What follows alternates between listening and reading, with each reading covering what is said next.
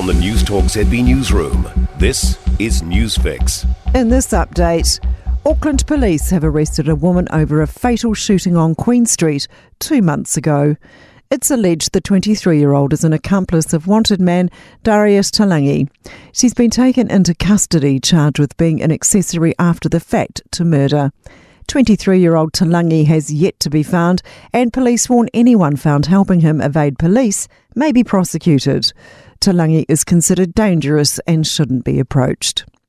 The ACT Party's pledging to increase prison capacity by 2,000 people and tighten the eligibility for electronic monitoring. It's also promising to ensure there are tougher sentences for serious crimes, leading to more prison sentences. It'll offset the cost by reducing spend on community-based sentences. Queenstown residents and visitors are being urged to maintain good hygiene after the most probable source of the Cryptosporidium outbreak was identified. Health authorities say human fecal contamination of the water supply is likely to blame.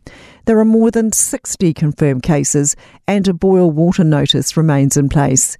Queenstown Lakes District Council Property and Infrastructure General Manager Tony Avery says people still need to be careful.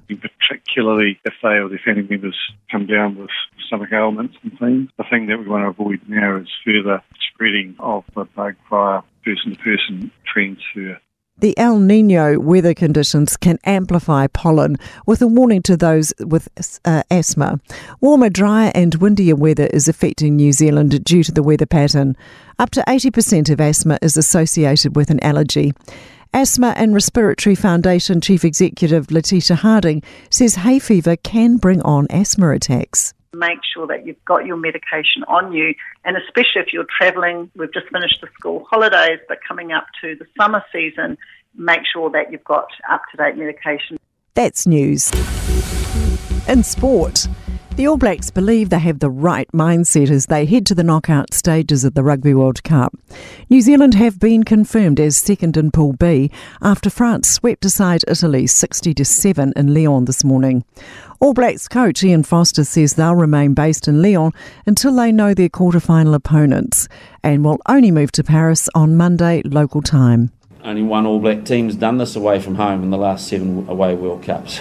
That tells you how hard it is. And we've got to keep reminding ourselves about that and say, okay, well, there is no area of complacency in this group whatsoever. We know the size of the challenge.